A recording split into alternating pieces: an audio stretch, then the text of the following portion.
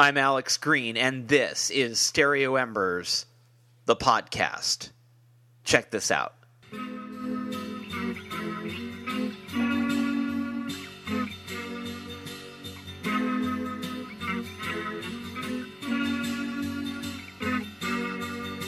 the morning when you rise, do you open up your eyes, see what I see? Do you see the same things every day?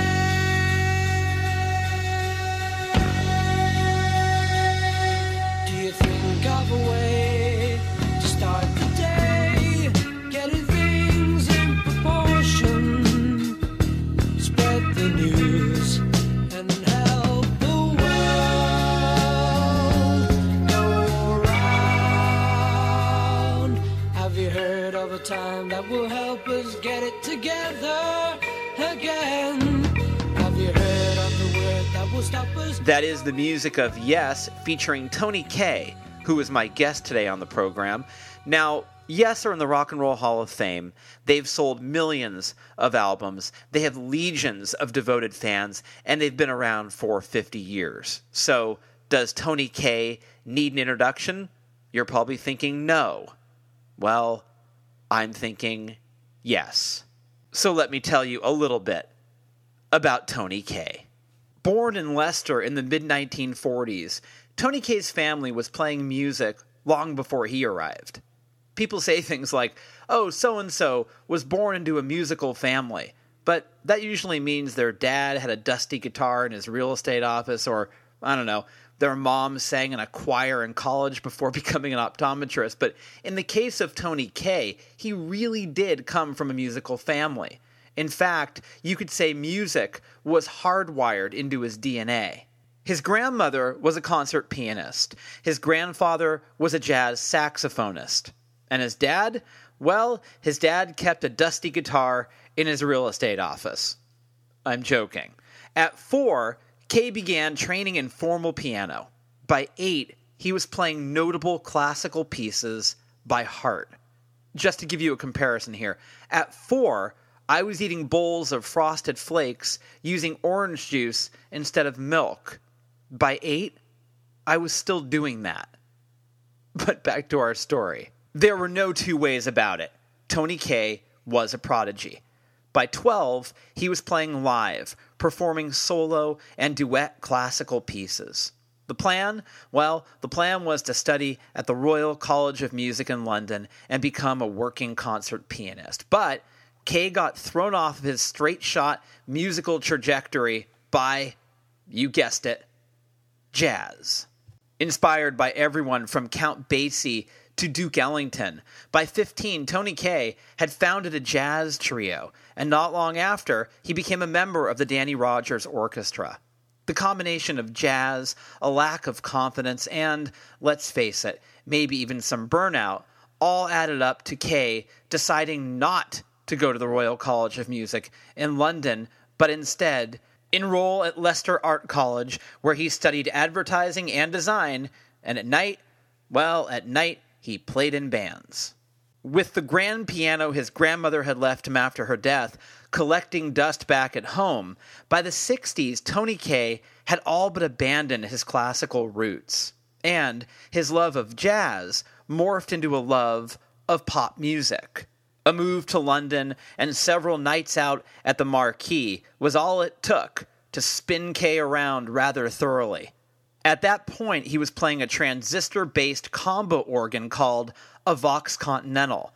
That was a relatively new instrument that was introduced in 1962. So, the new instrument, the new city, and the new genre of music that had Kaye under its spell were all collectively blowing his mind.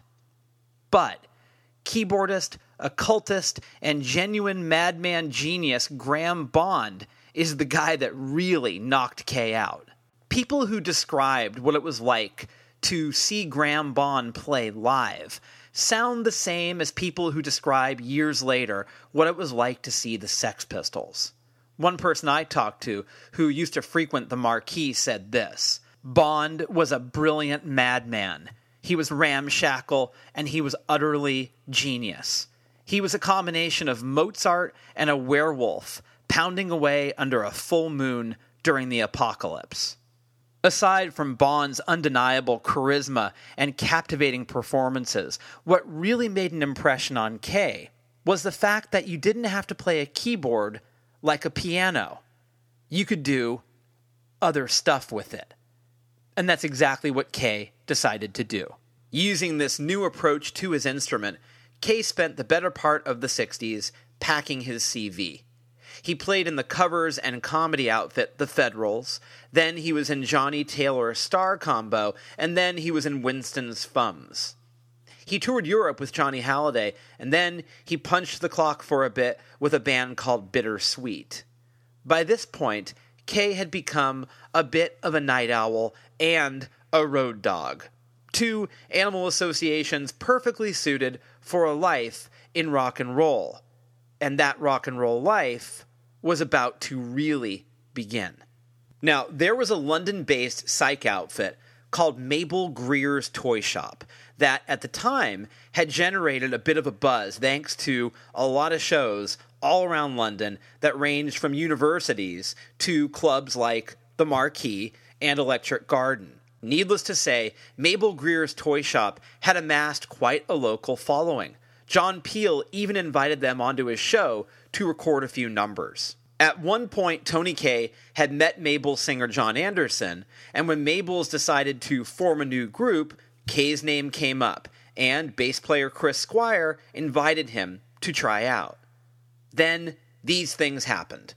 Tony Kaye got the gig, the band became Yes, and in 3 years, they put out 3 records. 1969's self-titled effort, 1970's Time and a Word, and 1971's The Yes Album. Okay, so now we're in 1971, only 47 more years to go to bring you up to date about the story of Tony Kaye. Watch how fast I can make the years go. It's not going to be easy, but I am a trained professional. So here's the thing. Kaye may have left his classic training behind, but in many ways he was still very much a purist. How much of a purist was he? Well, while on tour in the US to promote the Yes album, Kaye said no to playing the synthesizer. And that got him fired. He was replaced by Rick Wakeman, and that was that. He played with the prog band Flash, then he formed Badger with David Foster, and then he moved to Los Angeles where, oddly enough, he lived next door to Led Zeppelin's John Bonham. I'm sure those two guys spent many quiet nights together playing chess and talking about Proust. Now look, I don't know the details of what was going on in Tony Kaye's life at that time, but if the stories are true, let's just say this. The road dog and the night owl had combined to become one hell of a party animal. But he was still packing his CV. He hung out with Bowie in Jamaica, and later he toured with him. His new band, Detective, that he formed with Michael DeBar, actually opened up for Kiss, and then Tony Kaye joined Badfinger. He ended up coming back to Yes in 1982. He actually played on their massive comeback album 90125. And then, in 1994, look how fast I got us to 1994, he left Yes again. He played in a Neil Young tribute band, and he did some playing on some Pink Floyd tribute albums that were overseen by his buddy Billy Sherwood. But for the most part, he was kind of retired from the music business, and he was hanging out in Sherman Oaks and the Cayman Islands. He fell in love. He got married. He was playing some tennis. What do you want from the guy? It had been a long rock and roll life, and he wanted to just kind of chill. Who could blame him? And who could blame him for joining Yes again? He decided to join his bandmates for the Yes 50 Summer Tour, a tour which takes the band all the way through July on a fairly sprawling tour.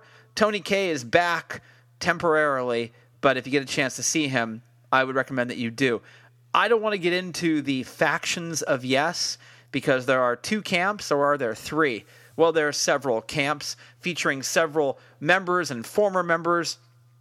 And frankly, I don't get it. I don't understand it. It's confusing. There's been a lot of people that have gone in and out of Yes. Some of them are friends. Some of them aren't. There's some hostility and there's some love in all of those camps. But Yes 50 does one really great thing, and it brings a lot of people that have been in that band together again, and it's a pretty cool thing. So if you get a chance to see the Yes 50 tour this summer, I think that would be a good night out. How many bands can say they've been together in one form or another for 50 years? That's a rhetorical question, but I'll answer it anyway. Not that many. Tony Kaye is the distinguished gentleman of rock and roll. I think you're going to like this guy. He's very cool, and I enjoyed talking to him. So here's my chat with Tony Kaye of Yes. Enjoy it right here on Stereo Embers, the podcast.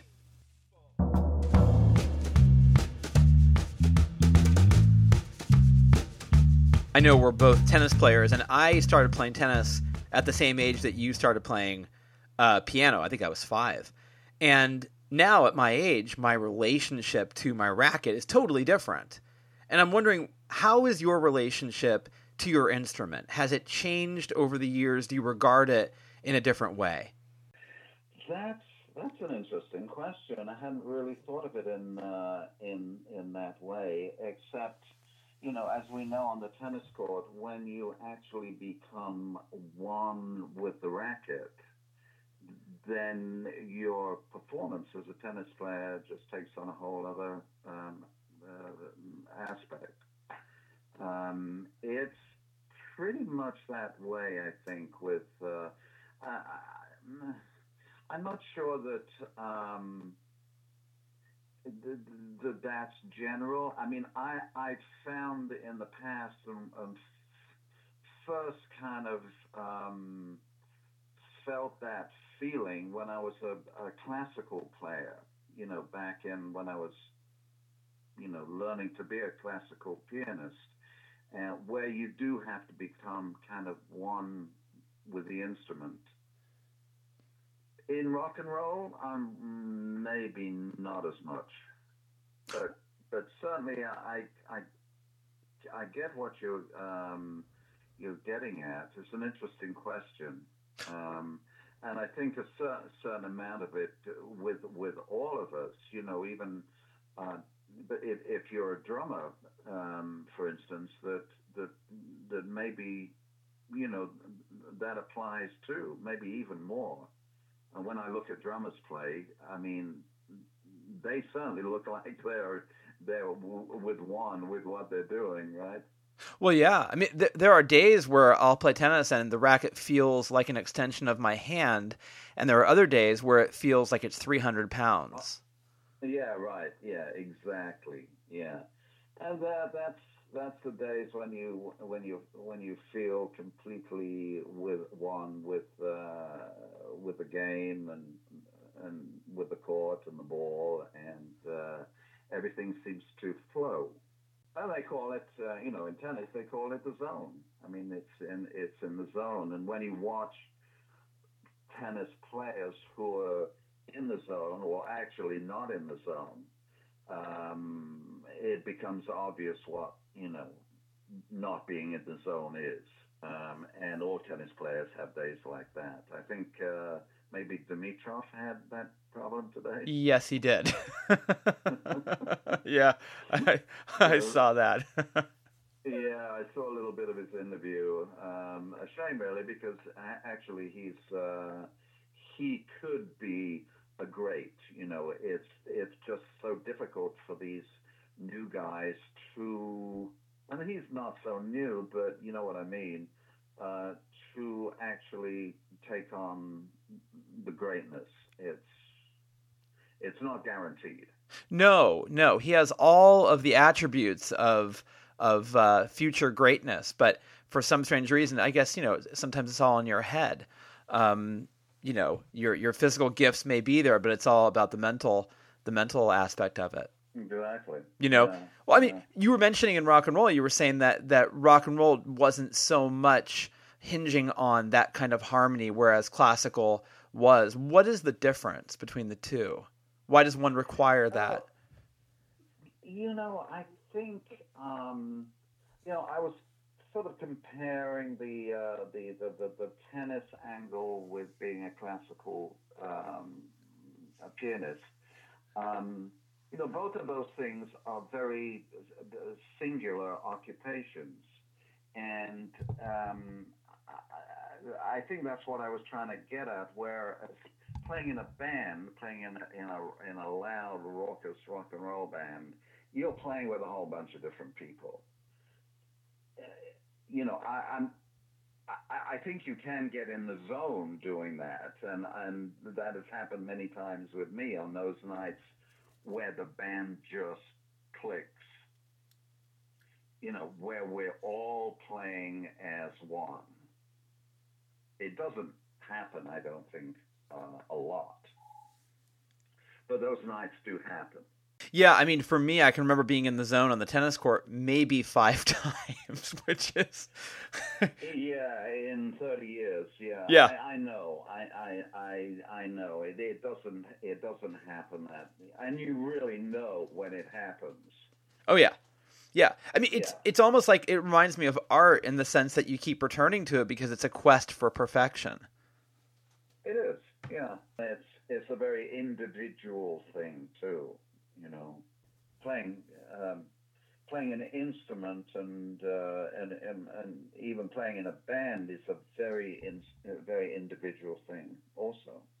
When you sort of changed your mind about going into classical music, was that a decision that you had thought about years later? Did you struggle with that decision, and did you ever were you tempted to ever return to it when you were really playing rock and roll full time?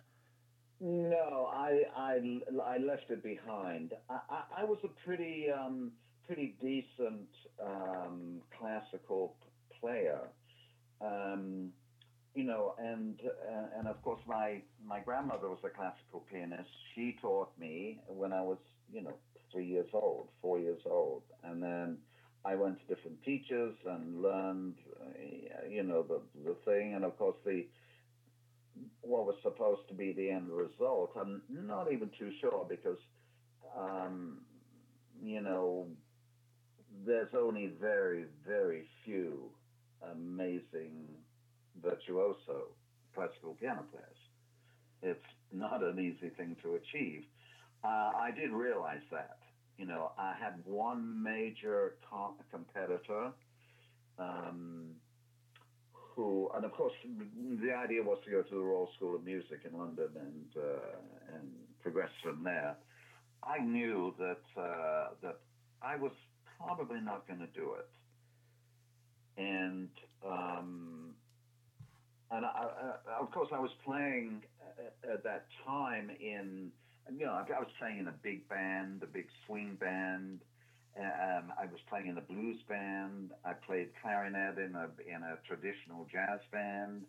I played in a rock and roll band. So I was kind of doing all those things too. And I thought, I really like this. This could be good. And of course, this was the early 60s where we didn't really know what it was. We didn't even have the Beatles. But I was certainly listening to, American rock and roll, and I love big band music and all that. So, that decision was sort of made for me in a way, and I kind of knew that I wasn't going to do it because I didn't really see a future in it. Whereas rock and roll, I thought, this could be good.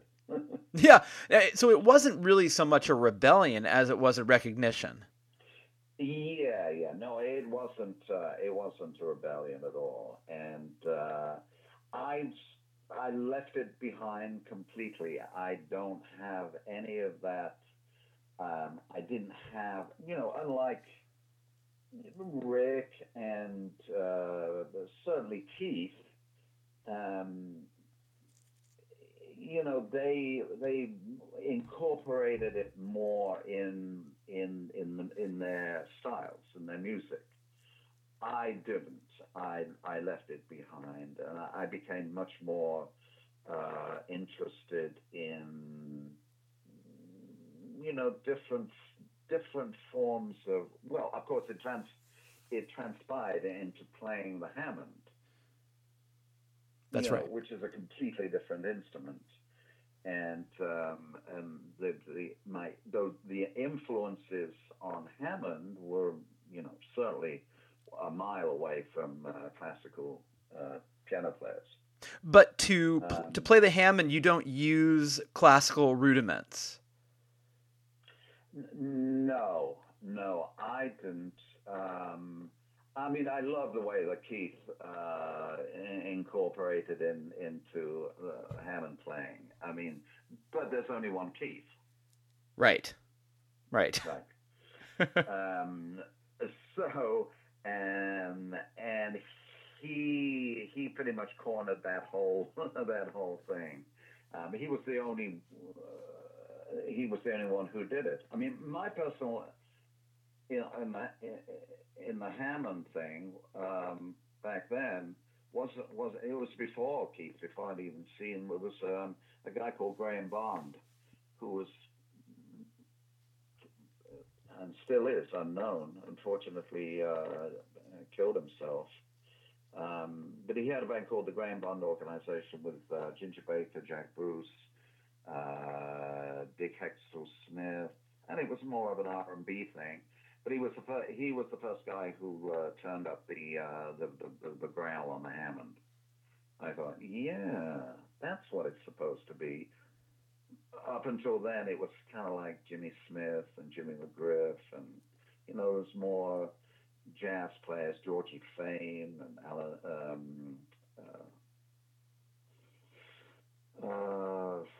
Georgie Fame. What was the other? No, I forget his name. But yeah, he was the one that kind of turned me on to the turn up the Hammond and make it growl thing, which is what I tried to do in a sort of more R&B way. As you progressed with the band and contemporaries started to show up, were there guys doing what you were doing where you went, oh, that guy's pretty good? In other words, were you competitive, and were you also sort of marveling at who was showing up on the Hammond or on the keyboards? There was only a few, there was only a few people doing it, really. Keith, of course, John Lord,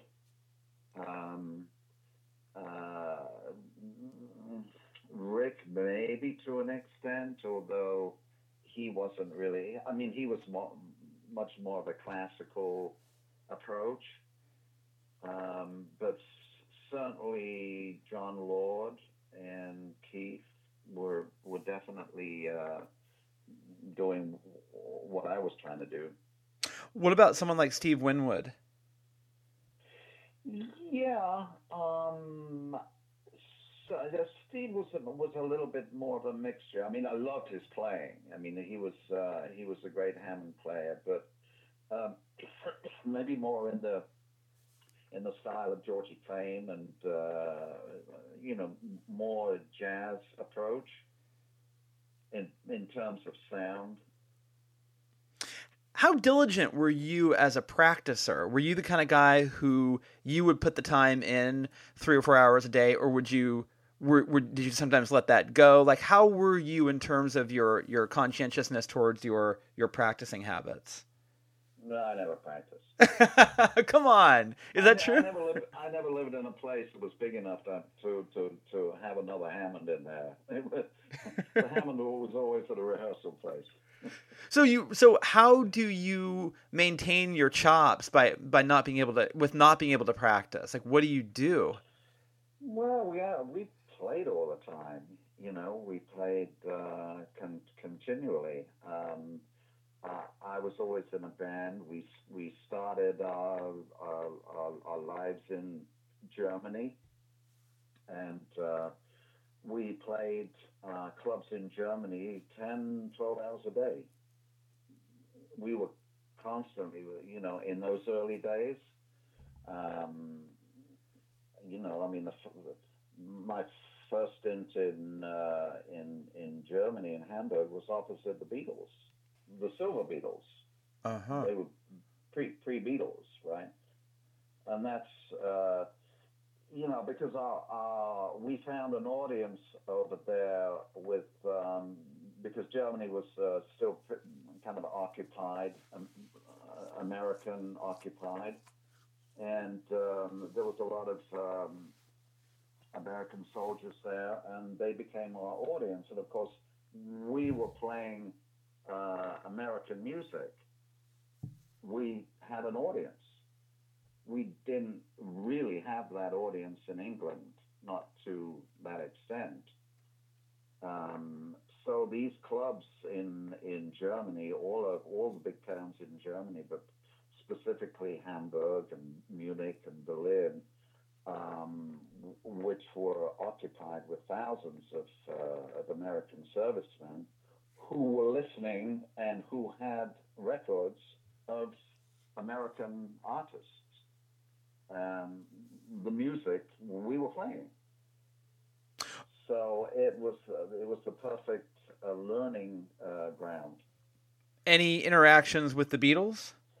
You know, I don't really remember. I used to go see them every night. They were in a club opposite, and of course it was pre-Ringo. George Best, and there was the three of them, and I think Klaus Voormann. I don't know. It was a different band. They were the Silver Beatles then. But yeah, but they were the best band on the Strip. When we finished our set, we'd go watch them, and we did like 10 sets a night. I mean, we played all afternoon and all night. So That seems unimaginable. 10 sets a night just seems Herculean. We never stopped playing. They just stayed open, and it was a crazy scene. What about now? Certainly now you have a room big enough to practice a hammed organ. What is your relationship to practice now? I mean, I know you're on the road a lot, but do you find that you are diligent now, or how does that work for you in terms of your practice process? Well, actually, I mean, I'm not on the road a lot. This is pretty much a one-off situation, because of the 50th anniversary. So I don't, obviously in the last few years, Billy and I have, worked on several projects. Yoso and Bill Shatner and Circa, and done a few short tours, but yeah, I mean, not a lot. So I spend a lot of time. I have a little studio set up, with synths and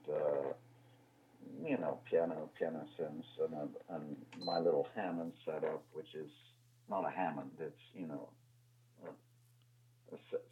a synthesized Hammond, and I do a lot of playing like that. I record and play every day. What are your, obviously 50 is an amazing milestone, but 49 was no slouch. I mean, I know we tend to sort of make big deals out of certain numbers, but 47, 48, 49 were a big deal too. But for you, what is what are your immediate, sort of in the next couple of years, musical ambitions? Like, what do you have in mind for musical projects for yourself? Oh, I have none. You have none. No, I have no ambition. My passion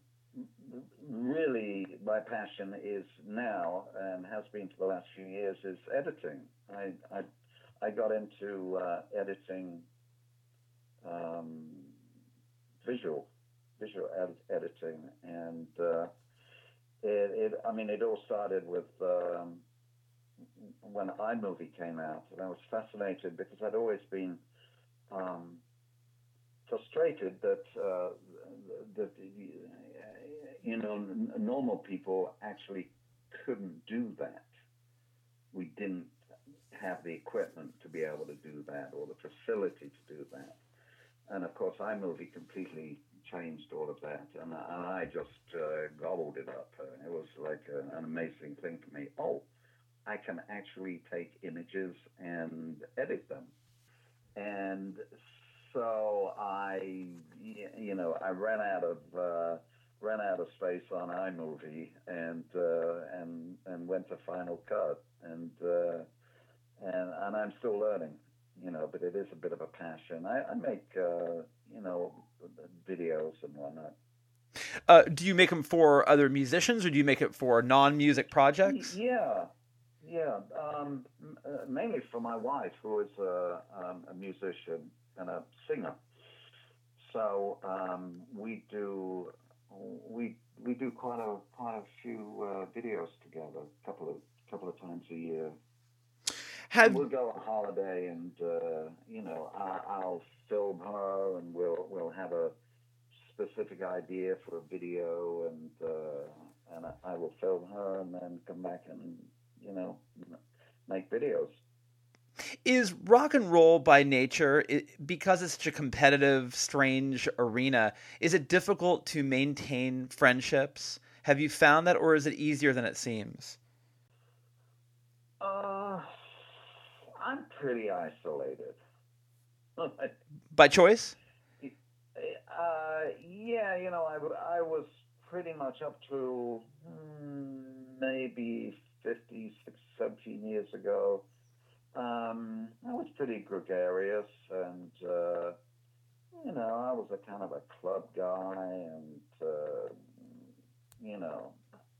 lots of rock and roll friends and whatnot. But then I met a woman that I wanted to marry for the first time. Of course, I was relatively old at that point, and that sort of changed everything, really.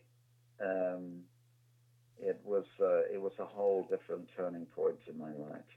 I fell in love with someone for the first time, really, and got married, and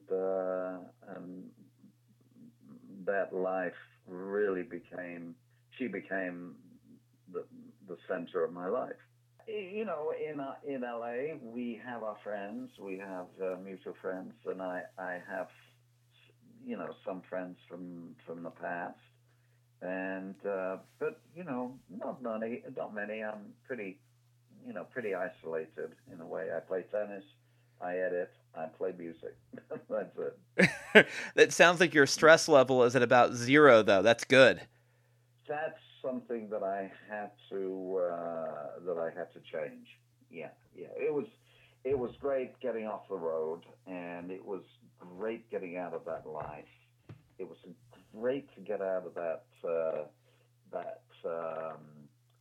competitive maelstrom of madness, and it was, stress level kind of went down. It's a difficult thing to do. I think removing yourself from it is wise in terms of self-preservation, because sometimes if you stay in it and you stay the club guy, it's a very sort of indelicate ending if you're not careful. Well, of course it can be, and I've seen a lot of people go down that road and implode.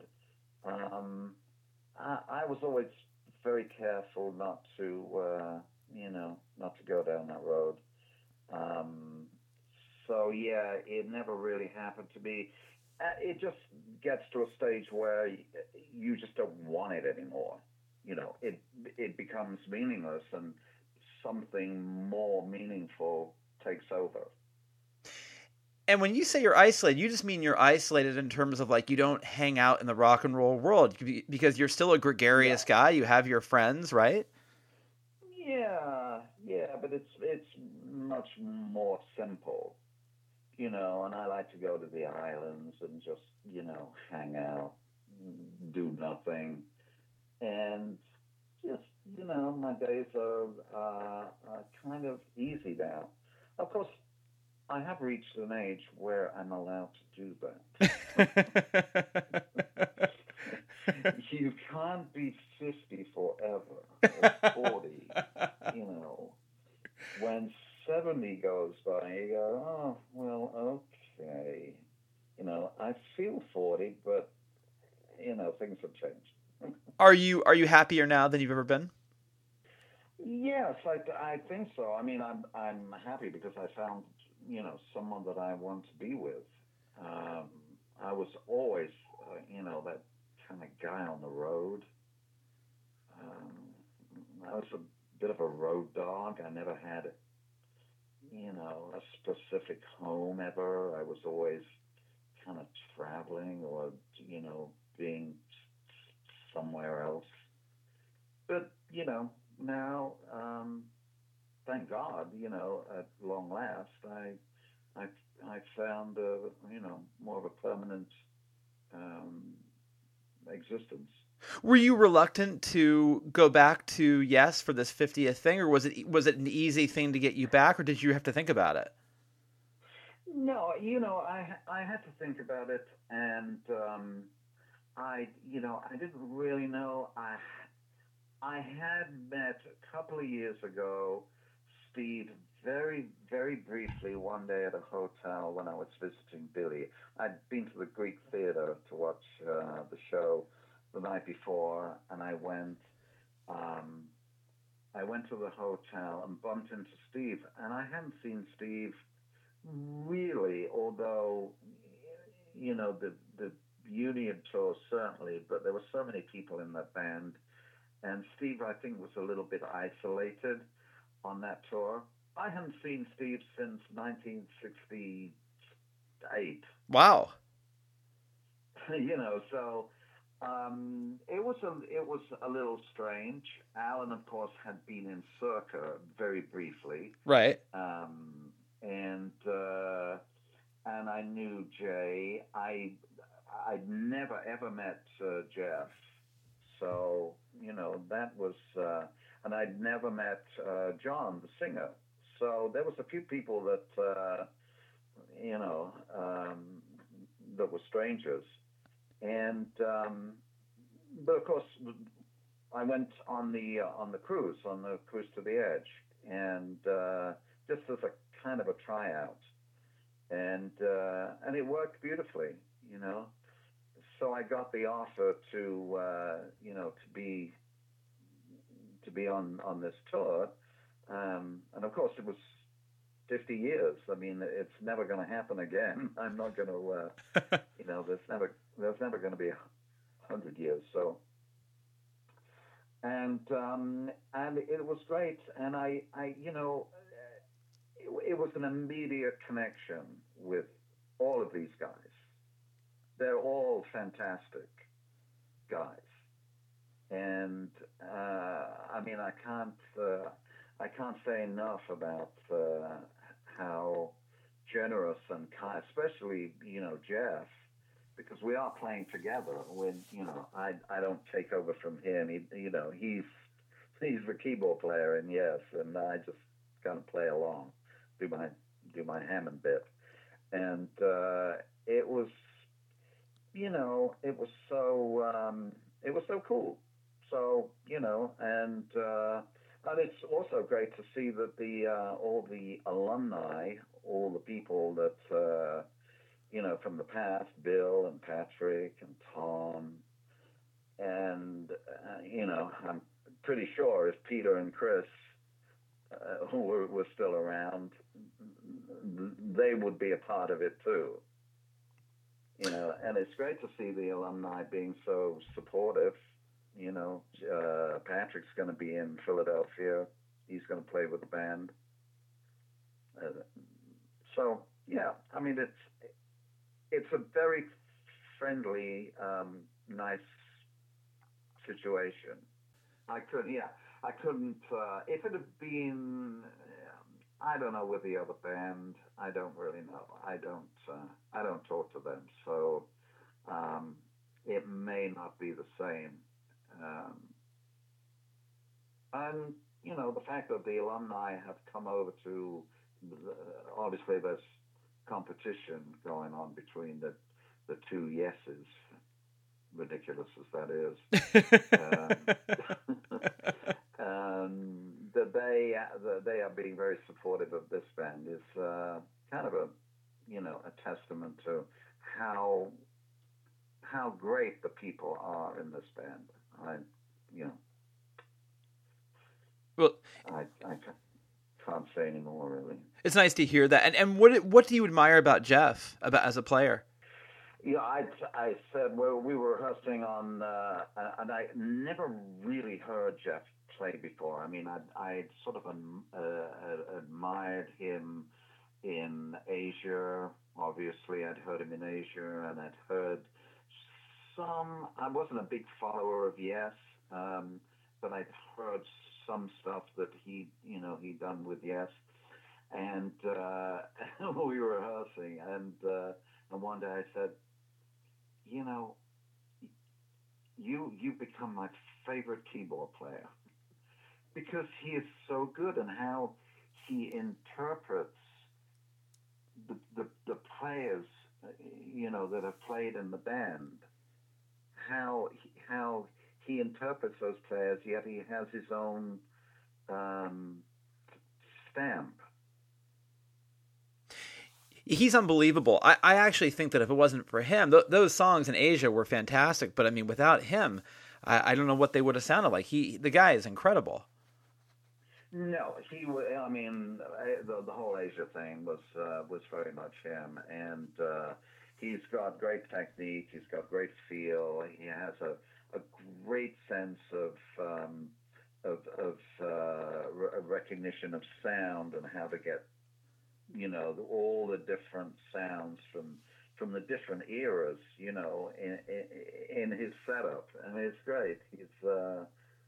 He really became my favorite keyboard player overnight. Well, I know I have to let you go, but I got to say, I'm going to tell you, as a tennis player, I think you're a bass liner. Up until about 5 years ago. What happened? Yeah. I suddenly got it. I suddenly realized what the hell you had to do. I know for a fact that professional tennis players go through the same thing. Oh, yeah. Their coaches are going, go to the net, go to the net. I mean, look what Nadal did.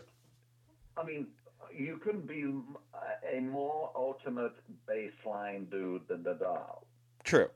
But look what he's doing at the net these days. It's unbelievable. How many years did it take for him to do that? Yeah, it took him 28 years. I mean, I found, I played in college, and I find that I'm much better now, even though I'm older and slower, because I'm more efficient. And I think with Nadal, he's become a more efficient player because he can't stay back there at 31 and grind the way he did when he was 21. No, he had to do it, but not everyone can do it. Not everyone can become a great net player. It's and some of the great doubles players, when you see what they can do at the net, you realize quite how difficult it is. I didn't like it there at all, but then when you figure it out and how to end the point, you got to do it. Well, yeah, because you can get out of there in an hour instead of 2. Exactly. Hey, Tony, what a pleasure to talk to you. It's really a nice chat, and I appreciate your time, and congratulations on the milestone. Great. My pleasure, Alex.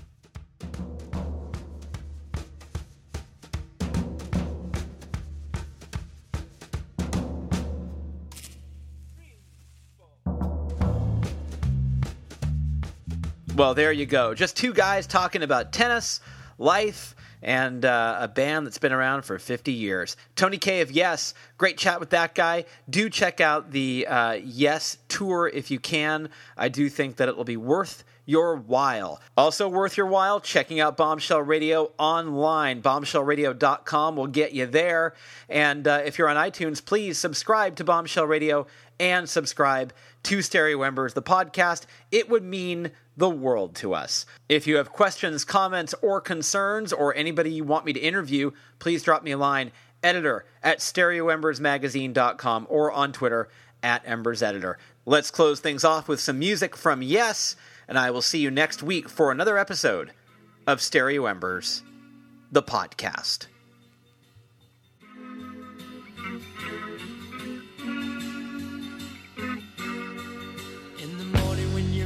Do you open up your eyes, see what I see? Do you see the same things every day?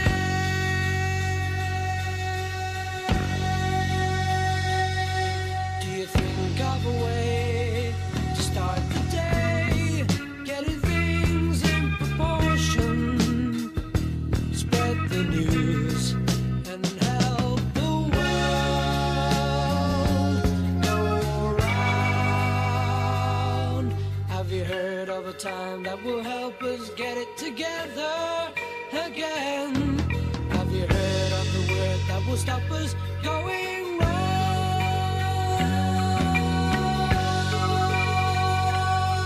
Well, the time is near, the word you'll hear when you get things in perspective. Spread the news and help the world go around.